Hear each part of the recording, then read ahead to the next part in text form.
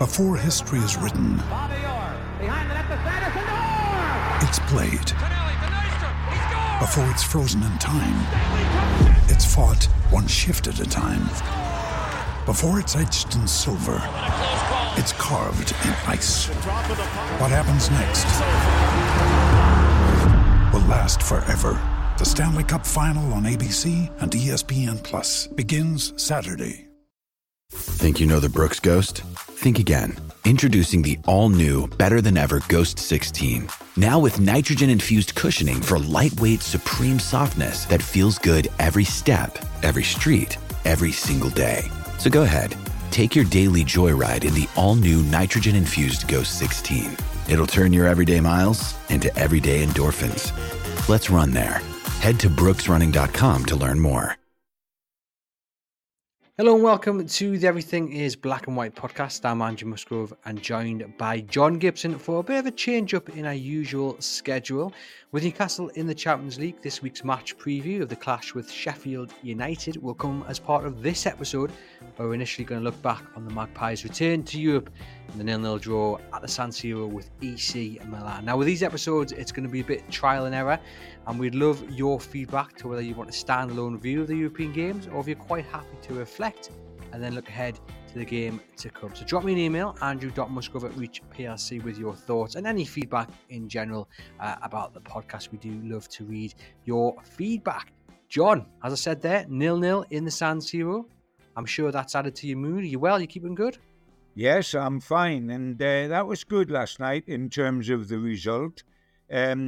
We've now visited in European competition, Newcastle. We visited the San Siro 3 times, and 3 times came away unbeaten. We've come away with 3 draws. 1970, I was there for the European Fairs Cup against Inter Milan, which ended 1-1. 2003, Inter Milan again in the Champions League, this time 2-2. And then, of course, last night, 0-0. So it would appear that either of the Milan sides took up Newcastle in the San Siro, which is quite an impressive record. Yes, it's quite something to have down on your results sheet. I just want to start, though, with your emotions, John, when you heard that Champions League music ring out. I'm guessing, and you, me, and everyone listening, was just a little bit like Jacob Murphy, a bit of a smile, a blow out of the cheeks, and probably just a moment of how the devil did we get here? Yeah, a little bit like that, or how did we get there that quickly? That's the staggering part of it. And then it was memories, wasn't it? And it was wonderful, and it made you think, hey, we don't want this to end. And I don't mean after 6 games. I mean next season and the season afterwards. It's the only place to be. It's like when you discover a very good restaurant not too far from your doorstep, you want to keep going back to it. You don't want to go to where you were before. And it's that way for Newcastle United and for their fans. And then, apart from that dreadful incident where a fan got stabbed, and we send all the best to his family, the fans in general seem to enjoy themselves and really take over Milan with all the flags, etc., etc. It was an extra special day, and it wasn't spoilt by getting beat, because that would have been a disappointing return to the top table. And it wasn't allowed to happen, and that's good. That's a better point for us than it is for them. And as Eddie Howe said afterwards, in the long run, it might turn out to be a very significant point, because Newcastle will be a tough side to beat, even for Paris Saint-Germain at St. James's Park. So getting something away is important. It certainly is. And I think if you're Milan, you'll be kicking yourself, though, that you haven't won that game, maybe by 2 or 3 goals. Newcastle defended well. They rode their luck at times. And we'll get on to the defensive display and unfortunately, really the lack of an attacking display in a moment. But I just want to just concentrate briefly on Murphy, Longstaff and Dan Burn. We've mentioned there how we felt watching it back here in the UK. We've mentioned how the fans enjoyed themselves. But for those 3 in particular, I mean, just living the Geordie dream. Oh, yes, because they were fans of Newcastle as a young boy. 2 of them were born up here, and it's a very, very special moment for them. And in fairness as well, Elliot Anderson getting on later on, yet another Geordie who was tasting and will be able now to say, I have played in the Champions League for Newcastle United, and that is extra special. And there's a lot of players who've missed out on that because we've been 20 years away from the Champions League. That means some players' careers have come and gone without them ever doing or achieving that. So it was an extra special night for all four of those guys, especially the three that started, of course. It certainly was. And the 4,500 that managed to get a ticket and get into the stadium. Let's look at the team that started then, John. I mean, Jacob Murphy's the one we're going to have to begin with because no one saw that coming. He replaced Harvey Barnes in the side. In reality, he was actually replacing Miguel Almiron, wasn't he? Because I think everyone felt Almiron was going to come back in. What do you think the thinking was behind that? From my point of view, initially when you see it, you say, "Whoa, that's from left side midfield. Where's that come from?" The other changes were to be expected, and we all thought they would happen. Tonali and Isaac replacing Callum Wilson because it's a second match in 3 days. But Murphy, my feeling is that when you looked at the setup of AC Milan, all their threat come down the left-hand side. They had great pace down there. The outside left, for the want of another word, was an absolute box of tricks, albeit that he had too many tricks and fell over the ball at one stage, if you remember. But the great threat was down there. And for all Almiron's a willing runner backwards as well as forwards, he's not as disciplined. And I think Murphy was put in there not just because he's a good crosser of the ball and he can finish on occasions, but the work he would do facing his own goal. Almiron would be willing, but would be less disciplined. Murphy would be disciplined in coming back and helping out Trippier, who incidentally, I thought, Pope apart, was the sensation of the Newcastle team. Trippier was absolutely magnificent. But if you remember, when Pope was beating, the bloke on the line to kick it off was Murphy. And I think that wasn't an accident. That was a design. I think he got the nod ahead of Almiron and ahead of Harvey Barnes because of his work going backwards. I mean, he has actually in the old days played fullback, hasn't he? And I think he was in there because we realised the threat was down that side, the threat from Milan, and it was an attempt to nullify it to a certain extent. Interesting, though, because I think what Miggy does really well, he defends and he tracks back. And we saw him put in probably the most crucial of challenges very late on because it was a certain goal, I feel, of the ball that had fallen to the Milan attacker, but Almiron got a sprint on and managed to get across and get it out of play. It's interesting that you think Murphy came in because of his defensive attributes when, like I say, I think maybe Miggy's hidden talent is exactly that. Well, it's a willingness to do that work, but I don't think he's hugely disciplined. But then I don't think, bless him, he's hugely disciplined on anything he does. He's a Duracell bunny. You wind him up and you let him go, and wherever he lands, he'll have a good dip for you. He is very willing to work back, but I don't think he works back as disciplined as Murphy did, who has played fullback, as I've said. You could never imagine Almiron playing fullback. Although I'm surprised under Steve Bruce he wasn't picked there at some stage, but you would never imagine it. And yes, I know the incident you're talking about in the penalty area. It wasn't a tackle really, it was an anticipation and a lunge, wonderful, and saved the situation. A lunge for the ball and to get it away rather than a tackle on a guy. But I do think Murphy was picked for that reason. Murphy has more discipline to his game than Miggy has. Miggy is willing and will do all the dirty work that's possible, a lot more than Alan Saint-Maximin would have done in his day. There's no question about that. But I think that the edge was just with Murphy, and that's why Murphy was put in, and that's why Murphy was standing on the line on that ball. You wouldn't imagine Almiron standing on the line kicking the ball off Newcastle's line when the keeper was beaten. I think it was done deliberately by Eddie, who's a deep thinker about the game. And I suppose you could say that it worked because the result justifies the means. Yep, a point, very valuable point, as you say. And yeah, Murphy, didn't do too badly. Plenty of direct running, wanted to Hey, go forward. It's interesting that you mentioned the rest of the changes, John, that were made. And you are right. We anticipated Alexander Isak coming back in. But if you'd asked me in the hours, if you'd asked me what I would have done, and as opposed to what Eddie Howe would have done, I would have started Callum Wilson. And I think, after you wouldn't have started him against Brentford. look, I changed my mind like the days of the week, John. Yes, I know. I've begun to realise that because he But was definitely not going to start against Brentford, and nobody was going to challenge Almiron, and Gordon couldn't move across. But all of a sudden, that silly old person, Eddie Howe, took a chance and did move Gordon across. look, I'm man enough to admit I get things wrong quite We often. all, But we all, what I will say is I think I was the only person that called for Jacob Murphy to start last season. I think it was against Wolves.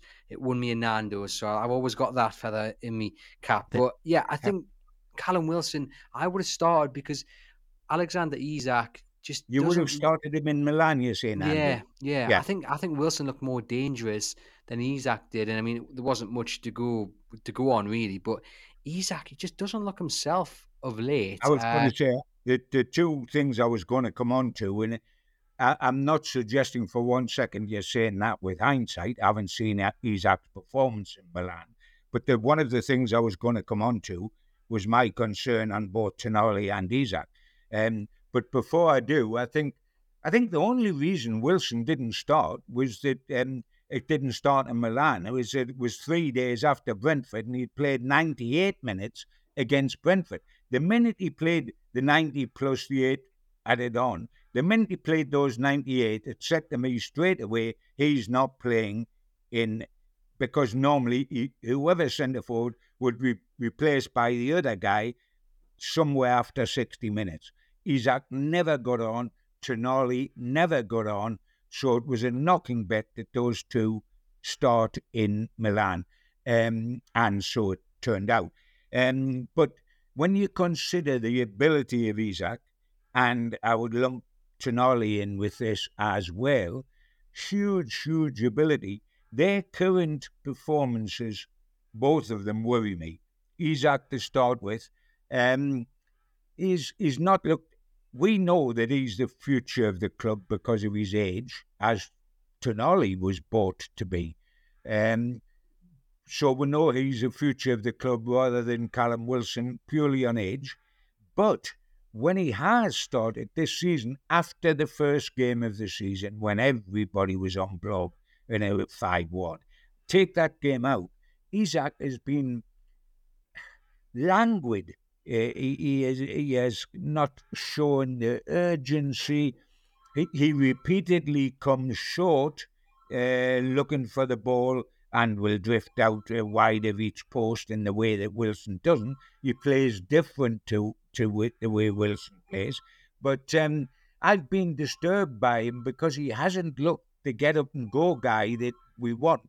And he's repeatedly come short, whereas Wilson will stretch and go in behind the defence and therefore worry the defence and will play between the two posts. They're very, very different players. But Isak is not playing to the best of his ability at the moment, and neither is Tonali. I was hoping that the game in the San Siro would bring the best out of Tonali. Going back home, adored by their fans, is not going to get a hostile reception like a lot of players that leave clubs and then go back pretty early on afterwards. They get a very hostile reception. That was never going to happen to Tonali because they know he's a fan from being a kid, and they know that Milan had to sell him for the money, and so he went. He wasn't agitating to go. So he got a terrific reception. But it was not only have they not solved how to play him and Bruno together, but it looked as if the occasion got to him too much. It looked as if he was taking in water. He didn't enjoy it. Far from inspiring him, it seemed to set him into himself. You Yeah. become more of a pygmy than a giant in this situation. And it is worrying because he isn't looking the player that we believe he is with his reputation. I mean, I guess it's always the risk that's going to happen, and there's no sentiment allowed in football, no sentiment allowed in Eddie Howe's teams and squad. But when you go back so early on, he's. I had this weird vision of when I was watching him play, and the commentator was talking about Tonali being a boyhood Milan fan, of him like going back after retirement and just setting up family and home in Milan. And I don't know, I kind of expected him to get on top of him, and he's got to get that out of his system. And thankfully, it's maybe the first game of the Champions League, and then that's it now done. It's out of his system, and maybe a little bit as well for Newcastle as well. They've got out the first game out of the system. They've got an important point, and they can build on that. Isak for me, he doesn't look happy. I think dropping deep to get on the ball isn't helping him either. And moving out onto the left was a strange one, I thought, as well. He looked absolutely knackered. He looked like he was running through cement. I didn't quite understand why Howe made that change and didn't take him off for Callum Wilson. Yeah, mentioning Tonali just very quickly, what bothers me is not the Milan display. I was surprised. I thought that might inspire him. But his problems isn't just Milan. He hasn't looked the parts outside of 5-1 Aston Villa when everybody looked the part. He hasn't looked the play. And I know he's not a smiler like Miggy Almiron, but he doesn't look happy. He looks as if he's got the weight of the world on his shoulders, not just going back to Milan, the previous games that he's been playing for Newcastle. And, perhaps he doesn't know. I mean, I can understand it to an extent. He doesn't know exactly what his job in that midfield is, how he's going to dovetail with Bruno, etc., etc. And there's the language problem, of course.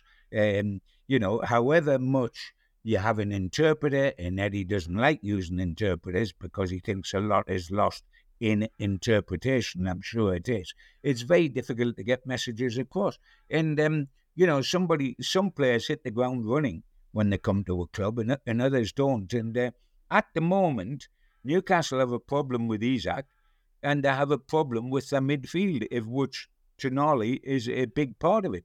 I mean, as we go to Sheffield United, and we'll be talking about that eventually, the only nailed-on man for Sheffield United to a great extent is Sean Longstaff. Although, of course, Bruno will play. And then is it Tonali or is it Anderson? But there is a problem. And Isak doesn't look the player that he was last season and the player he was against Villa. It's difficult. And, it opens the door for Wilson to come back, who I do think was left out because of the match just too quick. And as Eddie Howe said in passing after it had been reported on Sky that he missed training before they flew out there, he said he's got to be managed very carefully, his workload, and I think he has. But this would be a good match for Callum Wilson because it's an English-type game on Sunday. Yeah, I mean, in defence of Tonali, I think he did admit in the press conference ahead of the game that he's still struggling to kind of adapt to life on Tyneside. So it's always going to be tough for a young man to move all those miles. Hopefully he settles sooner rather than later and we can see him at his very best. Because I didn't think he did anything poorly. I just didn't think he shone as we'd all hoped he would do. And same for Bruno as well. I think Bruno put in a decent enough performance, but without grabbing any of the headlines, without doing anything where you go, oh, wow. He didn't make me get up off my seat. For me, the best of the midfield three was Sean Longstaff. I think Sean Longstaff, again, put in an absolute shift and a half. And like you said, John, he will start on Sunday against Sheffield United. And I think as time goes on in these games, what we will see is Bruno just getting back to his best because of the work Sean Longstaff does. I would hope so. I would most certainly hope so.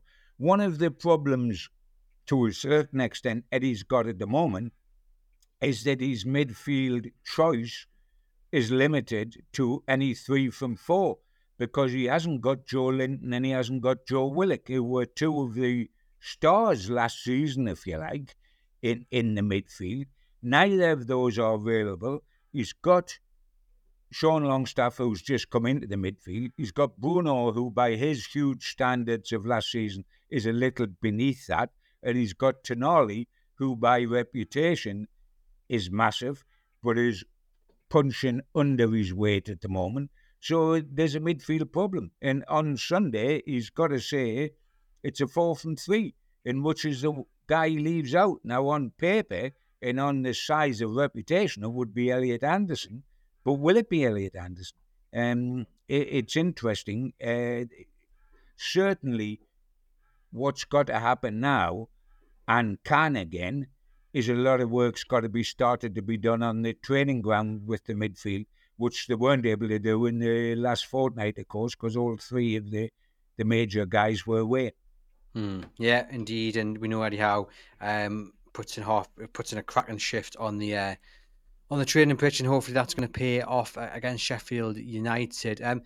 Let's go right back to the start then. Newcastle started brightly. I didn't think the occasion looked like it got the better of them. They were just lacking that killer ball. But then AC Milan woke up and Nick Pope pulled off several good saves. There were some cracking blocks, bodies on the line. And then you had that utterly baffling back heel from Rafael Leao. Maybe, John, luck was just on their side. Well, I mean, I would like to be more positive to Newcastle United and give them credit rather than look on their side, because they started very brightly, and I thought we're going to take the game to them, and they looked a bit one-paced, which the Serie A is to a certain extent, and what we've got to remember, and yes, I mean, if you're playing away in the Champions League, and you've now been in for 20 years, if you're going to get anything out of it, your goalkeeper's going to have to play well. And he did play well. But, I mean, he's supposed to play well. The back four are supposed to play well. That's what's supposed to happen. And we've got to remember the opposition we are playing.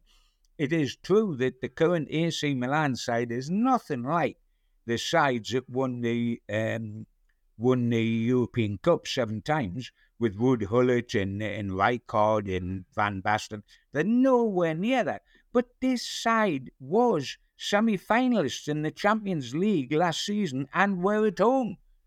So you expect them to come at you. They came at us, but apart from the left winger, who did terrific when he moved inside till he tried to be over clever and back-heel it and fell over the ball, but has got talent, outside of that, they really didn't take us to the cleaners. I thought it was a reasonable overall display, because we have to remember they are semi-finalists in Europe's best competition. In fact, only a few months ago, semi-finalists earlier this year. And that has got to be remembered. And the good thing is that having lost 3 on the trot, and really the rot was beginning to look like it settled in, we've had a good result against Brentford, a good result against AC Milan, and we've had 2 successive clean sheets. Well, when did we last do that? An eternity ago since we had 2 successive clean sheets. I mean, probably last year. We've had a couple this year, but not many, and we had none this season. So, well done Nick Pope, well done Kieran Trippier, and well done the team. Yes, we want more from them, and yes, there's more to come, but they didn't do everything right against Brentford. We're still slowly getting back to what we were. We're not back to it yet, but Sheffield United give us a good opportunity to get back to it, of course. They do indeed, and yeah, Nick Pope, fantastic, some really good saves, and Kieran Trippier, I mean, absolutely brilliant. And I've got him marked down later to talk about on my notes, so we'll get on to him, don't worry, because there's a lot to say about Kieran Trippier. And when you need mealtime inspiration, it's worth shopping Kroger, where you'll find over 30,000 mouth-watering choices that excite your inner foodie. And no matter what tasty choice you make, you'll enjoy our everyday low prices, plus extra ways to save, like digital coupons worth over $600 each week. You can also save up to $1 off per gallon at the pump with fuel points. More savings and more inspiring flavors make shopping Kroger worth it every time. Kroger, fresh for everyone. Fuel restrictions apply. Ryan Reynolds here from Mint Mobile. With the price of just about everything going up during inflation, we thought we'd bring our prices down. So to help us, we brought in a reverse auctioneer, which is apparently a thing. Mint Mobile Unlimited Premium Wireless. How to get 30, 30, bit to get 30, bit to get 20, 20, 20, bit to get 20, 20, bit to get 15, 15, 15, 15, just $15 a month? Sold! Give it a try at mintmobile.com/switch. $45 up front for 3 months plus taxes and fees. Promo rate for new customers for limited time. Unlimited more than 40 gigabytes per month. Slows full terms at mintmobile.com. It's interesting though, because I've been racking my brains about how I'm feeling about last night, about the point. And like it is a great point. There's no doubt about that, and it could prove the difference in the long run. But I do wonder whether Eddie Howe will be overly pleased at the performance, despite what he says in the open, because Nick Pope saves aside, you don't want to be having your back against the wall, throwing your body on the line for 80 minutes. It's not sustainable. But even if it was, the only way it would be is if you pose a threat going forward, and Newcastle didn't. And I felt, for me, John, they were in many ways dictators of their own downfall, because they were giving the ball away too often, and that was allowing Milan in, or they weren't clearing the lines as quickly. And then when they did get the chance to go forward, there was no threat. If you're going to sit back and absorb, then you have to be clinical going forward. And they were just so careless in possession. I mean, you had an opportunity in the second half. I think it came from an AC Milan corner, and Gordon's running with it. I think it's maybe 4-2. You've got Isak coming from the centre, moving out to the left, and Gordon just knocks it up way past him. And it's like, well, those are the fine margins. Those are the moments that you have to get right, because it's all good sitting back and making fantastic saves and getting your body on the line and making fantastic blocks. But is that not only going to get you so far? Well, it's going to get you a point at AC Milan, and if you win at home, then you're not so bad. You're right in terms of the threat going forward. I sometimes think we expect so much when a season and a half ago we're a relegation side. We say, we've got a point at AC Milan, but we didn't have any threat, and et cetera, et cetera. Sometimes we expect an awful lot. It's only a couple of matches ago we'd lost 3 on the trot. And yes, but if you're going to talk about the lack of a threat going forward, then you've got to look at your quality midfielders, who you've let off the hook a little bit, and say, Bruno and Tonali, what did you do to put it? They should be the basis. If you want us to do well going forward, away from home, in the Champions League, and say we didn't, and I accept that I thought Isak was poor. I thought Gordon wasn't up to the standard that he has been up to recently, and was a bit sloppy on the ball on occasions, and you picked out a moment. But really the basis for the platform to be offensively aggressive had to be Bruno and Tonali, and they didn't give us that.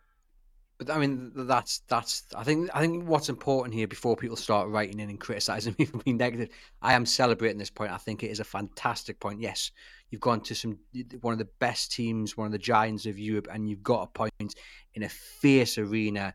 You were the underdog, but I think you can also still be critical of what didn't go right, because I think if you sit here, this is just my personal view, but if you sit here and you kind of write the attacking performance off, because let's be honest, the attacking threat was next to nil, I think you're then heading down a very dangerous road where you go a bit like the Man City game. That's just Man City.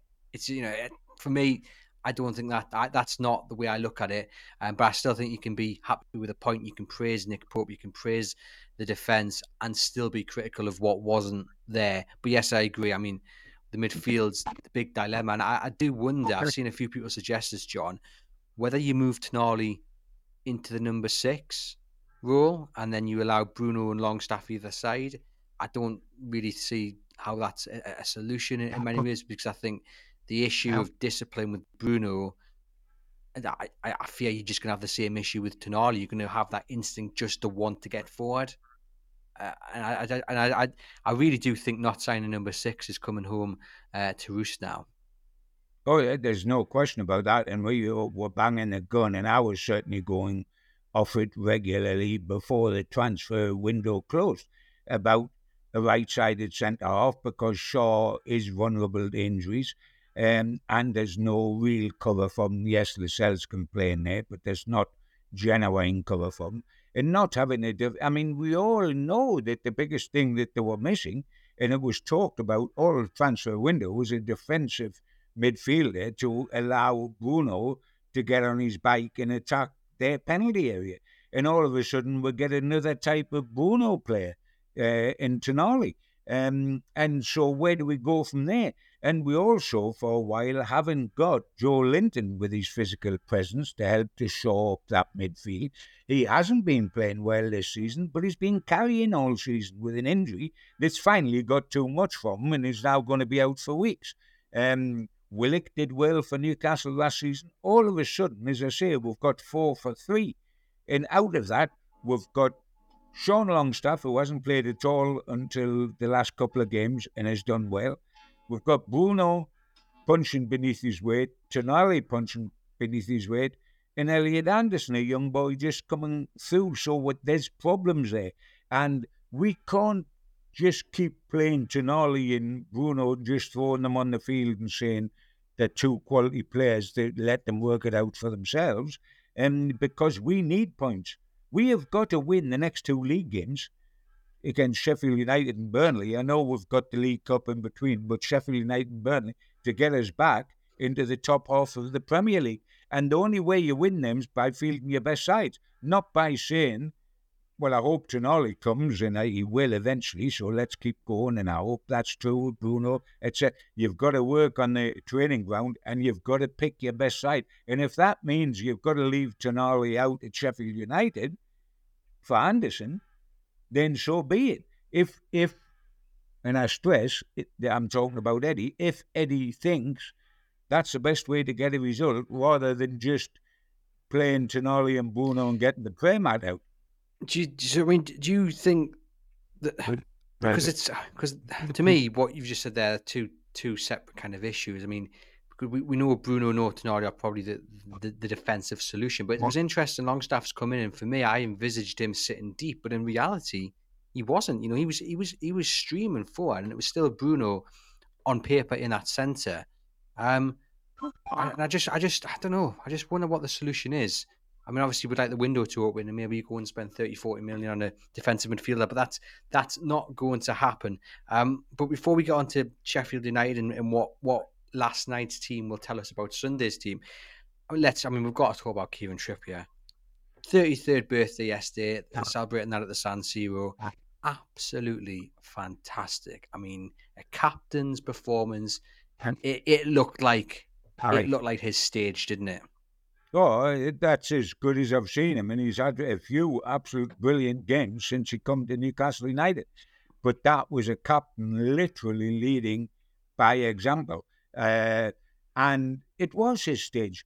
I mean, we've got to remember, this is a guy that played for Spurs, went and played for Atletico Madrid and won La Liga, played in the Champions League with Atletico Madrid, has played on the big stage with England many, many, many times, and he's brought all that, all his enthusiasm, all his nous, his cleverness, all his calm influence, and brought it to bear. Now, if you're a Liverpool mentor who's sitting in the stand, you look at it 2 ways. You either look at it and say, that was a masterclass of a right back, and I've got to learn from that, or you look at it and say, when do I become a regular? Forgetting his age if he's playing like that. Because it was some performance, and it was exactly what Newcastle needed in the circumstances. He was made for big occasions in big places like the San Siro, and he stood up there to be counted. There's no question about that, and he was an inspiration, I think, for everybody that was on the field in Geordie colours. Yeah, it certainly was. I thought Botman had a decent enough game. I thought Fabian Schär at times, he looked like he was running through cement. He looked a little bit off the pace. He took another bang to the head. Dan Burn, he had a difficult first half offensively, given the ball. I mean, there was one pass he just booted out in a touch. I think looking at Sheffield United and the team that Newcastle will play, I wonder if Dan Burn is the main one at risk. and I wonder whether Lewis Hall might come in or Matt Target. I think, the quick turnaround in the game and just the way, I don't know, it didn't look too comfortable, I didn't think. You wouldn't expect him to look comfortable in the Champions League playing left back because he's 8'6", he's got huge long legs, runs slowly, and therefore is not going to look the way Trippier looked on the other side. But having said that, he really, really has the courage of a lion to continue against all odds to try to do a job. I've been bantering on for ages that Newcastle need a genuine left back, the way they've got a genuine right back, and I think Hall will become that when he's allowed to become that and when he's ready to become that. Funnily enough, Sheffield United might be just the sort of game that is good for Byrne, where AC Milan were not. In Manchester City, the following Wednesday in the League Cup probably won't be, because they have got the quality players that can get at Byrne and expose them. This is an English blood and thunder game with Sheffield United. That's the way they play. They're a big side. They play it the English way. They launch long balls. And him tucking in to Bob, the side of Botman, heading everything away and sliding tackles. It might be just the game that is more made for him as a left back than other games are, like AC Milan. But yes, there's a problem long term, and the solution is on the books because it's Lewis Hall despite his youth. It's just when Eddie, because I keep emphasising this, we can only give our opinion of what we would do, but it's what Eddie would do. In second guessing Eddie is absurd. And as you said, who second guessed him and played Murphy at AC Milan? You can't. I don't mean that he's wrong to do it. I just mean it's very difficult to second guess Eddie, and he gives nothing away in press conferences. Bless him, press conferences are a waste of time, because you're told nothing. And I can understand why he goes down that route, but yeah, there's a problem to be solved long term, and it's how on earth do you decide that Hall's ready if he's never getting any minutes anywhere on a football field? And he isn't. So is training enough to get him ready? To a certain extent, yes, but not completely. And it's interesting that he's not brought on late in the game to get a few minutes. So I don't know when he is going to be seen. But plenty of games coming, so like you say, you might get the opportunity against City in the cup midweek. Who knows? You mentioned there Eddie Howe's press conference. Let's hear from Eddie Howe. He was asked by our chief sports writer about the suggestions that Newcastle were lucky to draw the game against AC Milan. Eddie, I've heard sort of the word luck bandied about in this room beforehand, but sometimes in football you make your own luck. Yeah, everyone's entitled to their opinion. I didn't think the draw was luck today on our part. I thought we're slightly disappointed with how we played with the ball tonight, but I think there are loads of different reasons for that. But I thought the way we defended was commendable. Look how many block shots, how many times we threw ourselves in front of the ball. We were determined to defend our goal. Yes, our goalkeeper played well, but it was a really good defensive display. Very hostile atmosphere, very difficult place to come. Can't underestimate the power of that draw today. What I love about that, and I've probably mentioned it on several episodes over the past year or so, Eddie Howe is well aware just how poorly they played in possession with the ball. We've spoken about that for about 10 minutes or so, and I've gone up several levels of volume talking about it. He's well aware. He knows. He watched that, and he would have been pulling his hair out as well, thinking, just hold on to the ball. Make one or two more passes rather than looking for that killer ball and wasting it. Other managers would have been going into that press conference with a bottle of champers. Yes, we've got a point against AC Milan. Forget about how we played. It's all about the point. And that just fills me with confidence about what's going to happen over the next few days ahead of Sheffield United. He's going to, go over the game. He's going to reflect on it, and he's going to pick them points. He's going to pick that moment of Gordon and Isak. He's going to pick the moment of, I think there was one when Cher belted it forward. He knows what wasn't good, and he'll be working on it over the next few days. Well, you didn't sound so full of confidence about 10 minutes ago, mind, when you were complaining about us going forward. But I'm pleased your confidence has returned after listening to Eddie. I thought Eddie told it the way it was. it was a better point than a lot of people would have. And of course, the alternative is we could have played very expensive stuff going forward and got hammered on the counter attack and said, "Oh, we played attractive, but we did lose 2-0, and which is the better way to go in that particular match." I thought the performance was okay. I wasn't thrilled about the offensive performance, but I wasn't expecting to be. I wasn't expecting us to go to AC Milan and play them off the park. No, but neither was that. I just want to clarify. I'm not saying that's what should have happened, but what I'm saying is when you get the moment to counter, you've got to make sure that you're doing better with the ball. In a perfect world, you've got to do that. But about the only people that live in a perfect world is Manchester City, and they had to come from 1 goal down at half time last night. I mean, they live in a perfect world because they've got so many perfect players. There's no question. They are the best club team in the world at the moment. No question about that. But that doesn't happen too often. You know, you get criticism of Arsenal. You get criticism of Liverpool, who was slaughtered last season and slaughtered at the beginning of this season, but are unbeaten for a long time, end of last season and the beginning of this. It happens. Perfection doesn't last very long. I mean, we got perfection against Aston Villa, but we never thought since we haven't played it anywhere near that in a single game that we've had since Villa. I'm not making excuses either, because I want Newcastle to be what you want them to be. A team full of attraction. I mean, that's what I loved about the entertainers.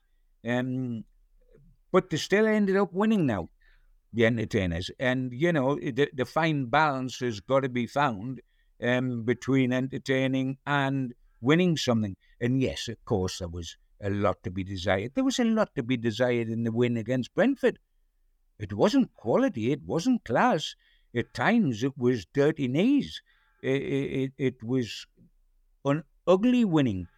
But there's days when you have to ugly win. And at the moment, after 3 successive defeats, with players not playing the way they ought to, Bruno and Tonali and sometimes even Sean Byrne, Isaac certainly, we haven't been firing on all cylinders.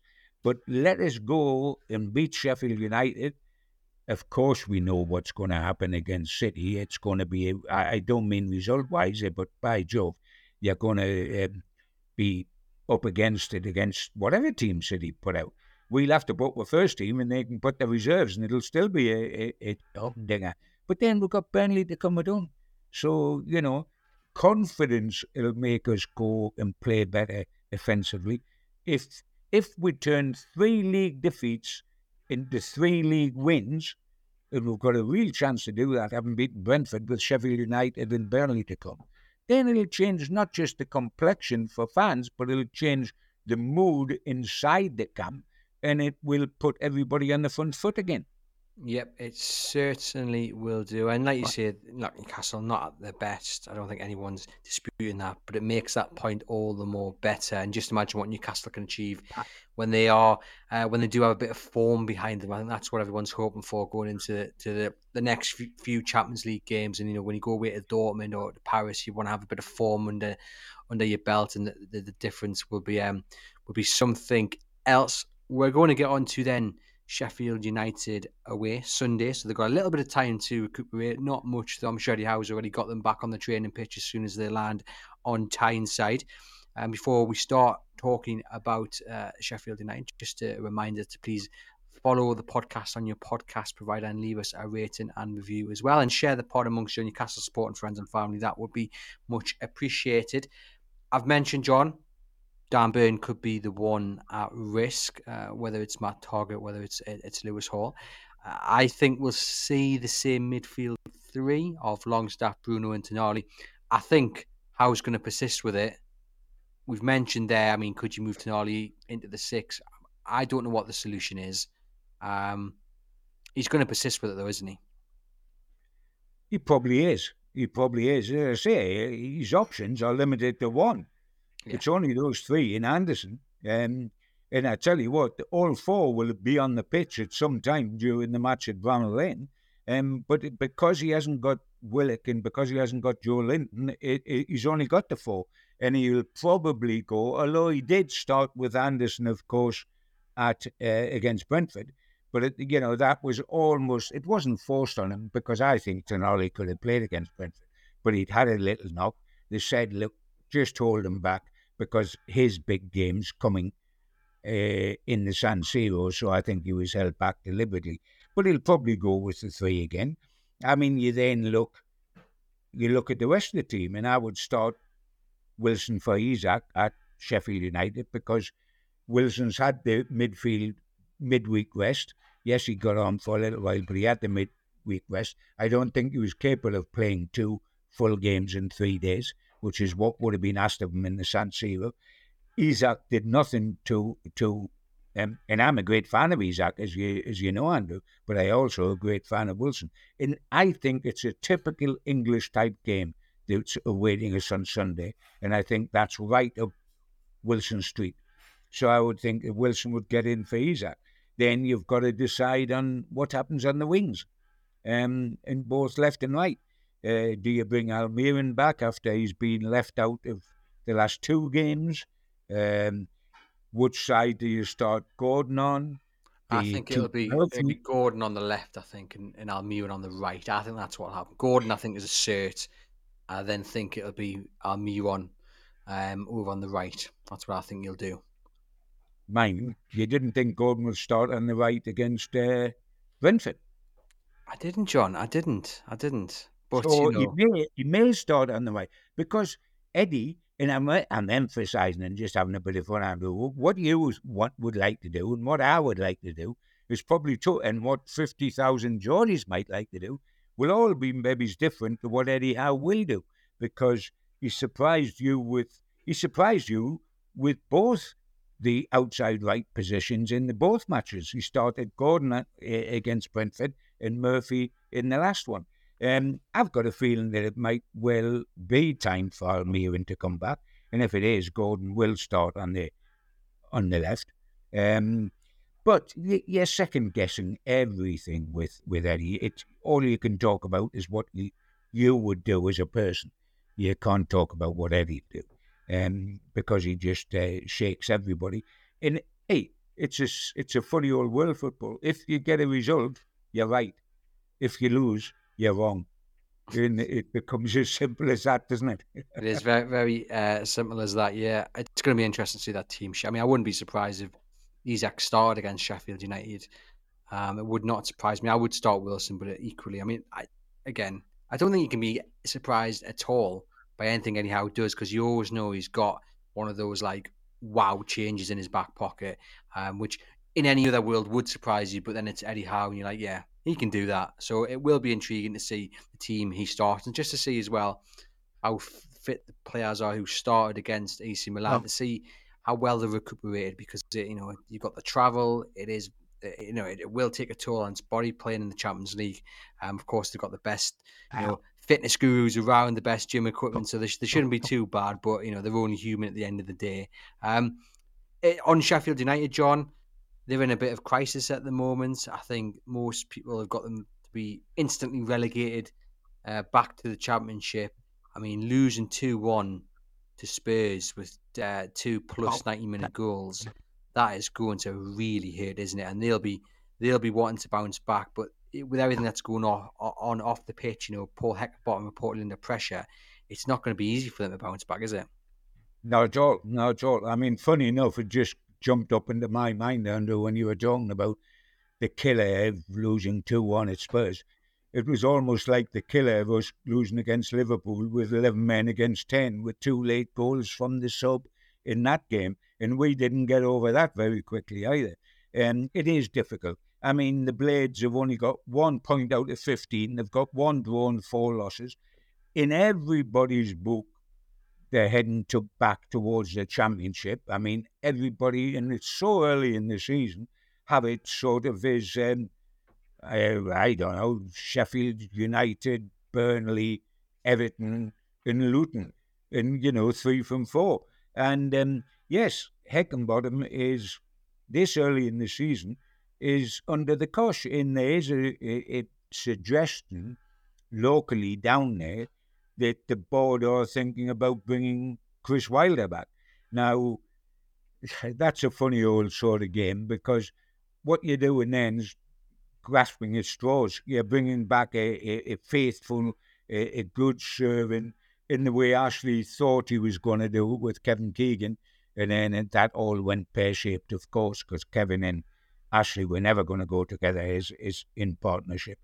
But, this guy Wilder, bless him, I mean, this is the guy that got the sack at Middlesbrough with them third bottom of the Championship, heading towards League One, and then had this very short-term contract at Watford, and Watford said, no, thanks very much, off you go at the end of that short contract. All of a sudden, he's the guy that can rescue Sheffield United in the Premier League.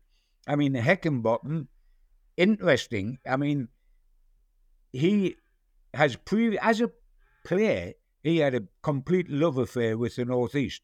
I don't know if you realise it, actually, Andrew, but he actually played for Sunderland, Hartlepool, Darlington, and Gateshead.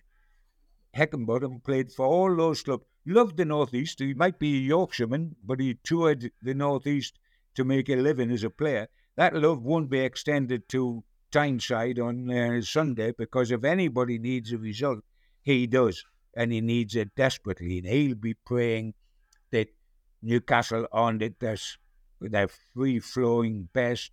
They've had an exhausting trip and emotional time in the Champions League in midweek while they've rested up all week. But again, to a certain extent, that's clutching at straws. If we go about it the right way, we win this match, and we need to win it. Malcolm MacDonald has always said to me, and he was a manager as well as a very, very good player, never underestimate an away point. But when you've lost 3 on the trot early, if your first 4 like we have, then when you play a poor side away from home, a point's not good enough. We need to beat these and also beat Burnley. Yeah, I mean, some people might say, well, look, Newcastle have got to get over the travel and the playing of the Champions League, but there's no excuse. I mean, Newcastle, they will want to win this. They have. I mean, they're going this as overwhelming favourites, and I think they'll handle that fine. But we can't be looking at the fact that just play the Champions League as an excuse for a poor performance. I think they'll win. I don't think it'll be a poor performance. I think they might start a little bit slow, but I think as the match goes on, I think you'll see them go from strength to strength, and I think they'll win. I don't think they'll run wild over Sheffield United. Bramall Lane can be a fierce place to go at. I love visiting Bramall Lane. I think it's a good old-fashioned stadium. But yeah, Newcastle, they have to win, I think. I think they will win. What are you going for? Well, I'm going for a victory, which is, after that, it's like guessing Eddie Howe's team, isn't it? Guessing the score, because even Eddie Howe can't control that. But, it might be 2-1, it might be 2-0, maybe 2-1. Can we keep 3 clean sheets on the trot? Yes, we can, but it's a rarity if it happens. But I'm almost not bothered about what the score is, as long as it's 3 points. And I do believe it will be 3 points. I mean, this is going to be the kind of the first test of dealing with the European schedule, isn't it? You've got a game Saturday evening, then you've got the Tuesday evening, then you've got the Sunday afternoon, and then you've got the game, Wednesday against Man City, then Saturday, isn't it, against Burnley? I mean, this is the first kind of real test. Like I said before, they're only human, but Eddie Howe will not allow tiredness to sneak into his side, will he? He'll be making sure that they're up and ready for this game. As much as you can. Yeah. As much as you can. I mean, your body's your body. And if Eddie Howe says to my body, you're not going to be tired, and I've now been to bed for 2 nights, I think it might still go to sleep, despite what Eddie said. But he's got to do his selection around who he thinks is exhausted. Is somebody exhausted mentally or physically? Is Tonali because it was San Siro, or is he ready to get up and play? We don't know that. Tonali will know it, and Eddie is paid to know it by watching him over the next couple of days. And you've got to pick the right side. In most places, you've got decent cover to be able to put somebody in or out. Centre forward, you've got 2 guys. On the wings, you've got 2 or 3 guys. Midfield, more restricted. You've only got 4 for 3 places. Defence will pick itself with only the left back up for discussion. But yes, you cannot have excuses because this is what you want. This is what you spend your whole life trying to get, Champions League football. And I mean, hey, we've got to follow it. We've got Manchester City in the League Cup. They're the European champions. So that's like another Champions League game, isn't it? And in the following week, we're coming, and then it's Paris Saint-Germain, and here we go again. But this isn't a surprise. This is something we knew would happen and something we wanted to happen. And we've got to be big enough and ready enough to take advantage. It is no good saying, well, we didn't win it. And Eddie wouldn't say it, by the way. But it's no good saying, well, we didn't win at Sheffield United because we'd had exhaustion time in San Siro, because there's another 5 Champions League matches to come, or we're going to not win any games round the time we're playing the Champions League because we're too exhausted. We can't go down that route. I certainly hope not, John. I certainly hope not. But do you know what? A great point at the San Siro. A plucky defensive display. Room for improvement, but there always is, especially in an Eddie Howe side. And I'm sure we will see Newcastle United continue their winning ways in the Premier League against Sheffield United on Sunday. Fingers crossed. Me and John both going for a win there. You guys can head over to chroniclelive.co.uk for all the latest Newcastle United news, including Eddie Howe's press conference and live coverage of the game on Sunday. Head over to our YouTube channel as well, where we've got some travel vlogs from Aaron Stokes, who was lucky enough to be in Milan. We've had plenty of great video content over the past couple of days on Facebook and Twitter, so make sure you check those out. Plenty more of those to come on our European travels as well.